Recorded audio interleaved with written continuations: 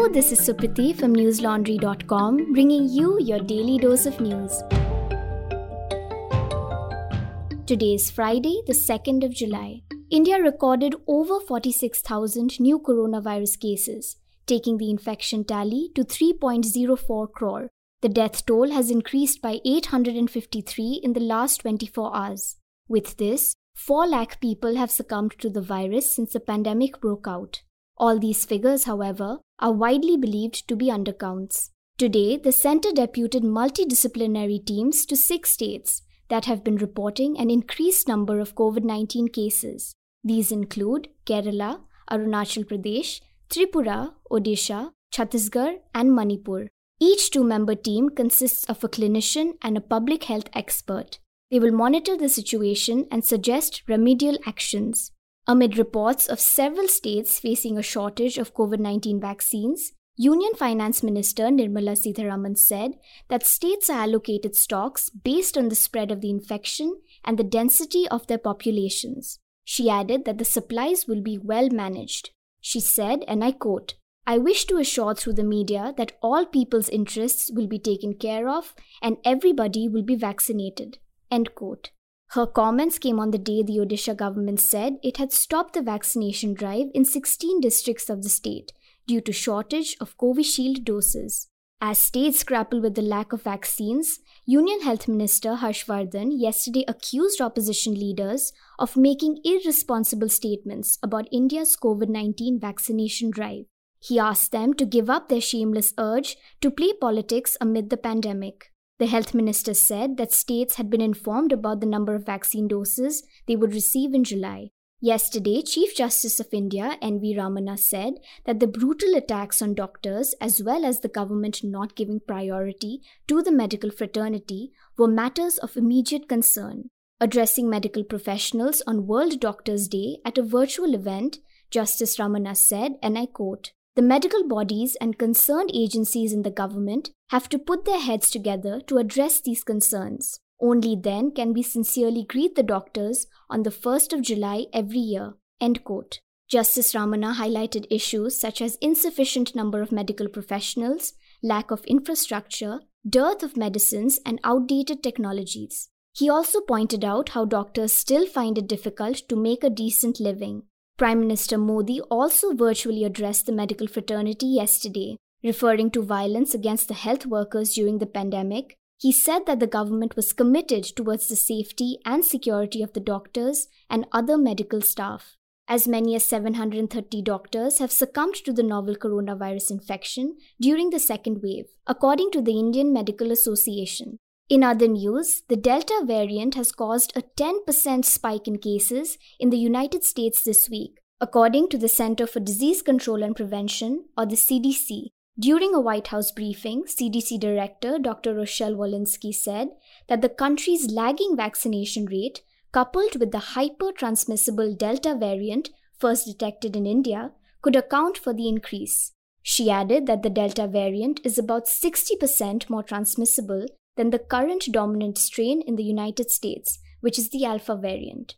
Walensky also predicted that the virus's rapid spread is sure to make it the dominant US strain within the coming weeks. Dr. Richard Besser, president of the Robert Wood Johnson Foundation, said the United States may see an increase in the number of cases because a significant number of Americans are still not vaccinated.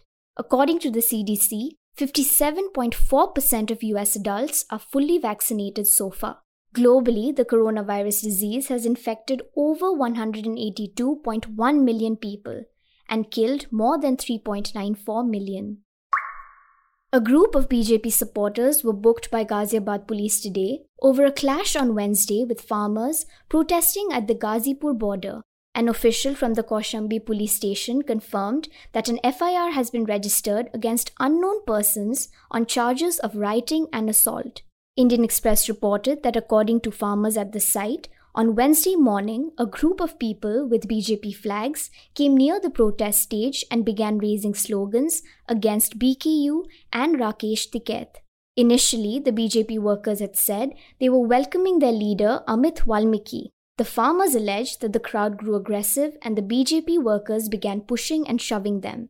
Locals claim that the situation then escalated and that there were clashes between both sides. The BJP supporters have maintained that it was the farmers who damaged their vehicles while they were travelling in a convoy and beat them up. A few farmers had also been booked on Wednesday after counter-complaints were filed by both parties. Dear listener, are you enjoying this uninterrupted daily dose of news, free from annoying advertisements interjected at every opportunity? Well, I must tell you that this ad-free experience is brought to you by our army of subscribers who pay to keep news free. They pay so that neither corporations nor the government can obstruct our endeavor to bring you the stories that matter. Being a part of the peaceful army has its perks too. Apart from the good night's sleep that they get, knowing that they are doing their bit to save democracy. For instance, subscribing to News Laundry will let you watch an exclusive interview that Nidhi Suresh conducted with Natasha Narwal and Devangana Kalita. It would also allow you to attend an NL recess with creators of the popular travel and food show Highway on My Plate that is scheduled for tomorrow, the 3rd of July. If these aren't incentives enough to get you on board, then I don't know what is. We do our bit by bringing you ground reports, interviews, video reports, podcasts, and much more, all in an effort to elevate the news ecosystem in the country. Do your bit and subscribe to us. Our lowest subscription starts at only 300 rupees a month. Pay to keep news free. Yesterday, Madhya Pradesh Chief Minister Shivraj Singh Chauhan announced a compensation of 40 lakh rupees for a Dalit family after the bodies of 5 family members were dug out from a field in Nemawar in Madhya Pradesh's Devas district 2 days ago. Calling the case an inhuman incident that had shaken him, Chauhan said the case would be tried in a fast-track court and that he had asked the police to take strict action. Opposition leader Kamal Nath of the Congress, meanwhile, demanded a CBI inquiry. The 5 deceased were reported missing on May 13th. They have been identified as Rapali Kaste, her mother Mamta Bai Kaste, sister Divya Kaste, and cousins Pooja Oswal and Pavan Oswal. Police said the bodies were dug from an 8-foot pit on a field owned by the accused, Surendra Singh Chauhan. According to the SP, Surendra was a friend of Rapali's. After a fight between them, Surendra allegedly murdered Rupali and her family members with the help of 6 others. The SP added that sexual assault had not been found and that they were awaiting the post-mortem report. A 21-year-old woman was allegedly gang-raped and blackmailed for over a period of 2 years in Rajasthan's Alwar district, starting from April 2019. The woman has alleged that when she went to the police in 2019 to report the issue, she was not heard and no case was registered. 3 accused have been arrested in the case so far. The investigating officer in Alwar told Indian Express, and I quote, "In April 2019, when the complainant had gone to appear for an exam, one of her classmates, along with 2 other people, kidnapped and gang-raped her and filmed inappropriate videos of her. Thereafter, they continued to rape her by blackmailing her with the video." End quote.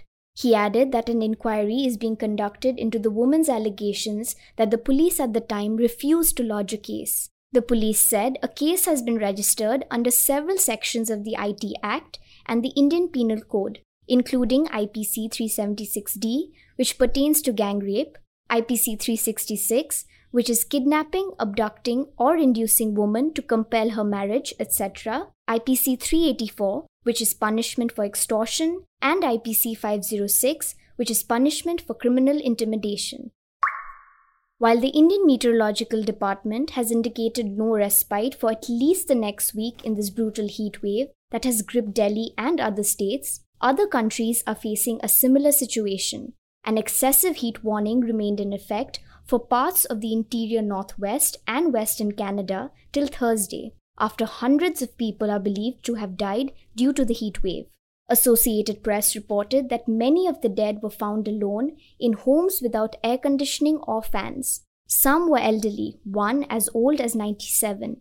In Canada, British Columbia's Chief Coroner, Lisa Lapointe, said her office received reports of at least 486 sudden and unexpected deaths between Friday and Wednesday afternoon. Normally, she said about 165 people would die in the province over a 5-day period. While she said it was too soon to say with certainty how many deaths were heat-related, it was likely the heat was behind most of them. Weather experts say the number of heat waves are only likely to rise in the Pacific Northwest. This week's heat wave was caused by what meteorologists described as a dome of high pressure over the Northwest and worsened by human-caused climate change, which is making such extreme weather events more likely and more intense. In what looks like a staggered resurgence of violence, an Israeli aircraft bombed a Hamas site in the Gaza Strip on Friday in response to purported incendiary balloons launched from the Palestinian enclave. Israel's military said it had hit a Hamas weapons manufacturing site. Gaza's Hamas confirmed the same, adding that no casualties had been reported. Since a May 21st ceasefire ended 11 days of Israel-Hamas fighting, Reuters reported that Palestinians in Gaza have sporadically launched balloons laden with incendiary material across the border. While these incidents have not led to a broader escalation, Egypt and the United Nations have stepped up mediation efforts over the Israeli strikes and Gaza balloon launches. At least 250 Palestinians and 13 in Israel were killed in the May fighting, which saw Gaza militants fire rockets towards Israeli cities and Israel carry out airstrikes across the coastal enclave. That's all the news we have for you today. Stay safe and hold on during these trying times. See you tomorrow. All the News Laundry podcasts are available on Stitcher, iTunes, and any other podcast platform. Please subscribe to News Laundry. Help us keep news independent. To catch all our podcasts on news, pop culture, current affairs, and sport, visit newslaundry.com. Follow us on Facebook, Twitter, and Instagram, and subscribe to our YouTube channel.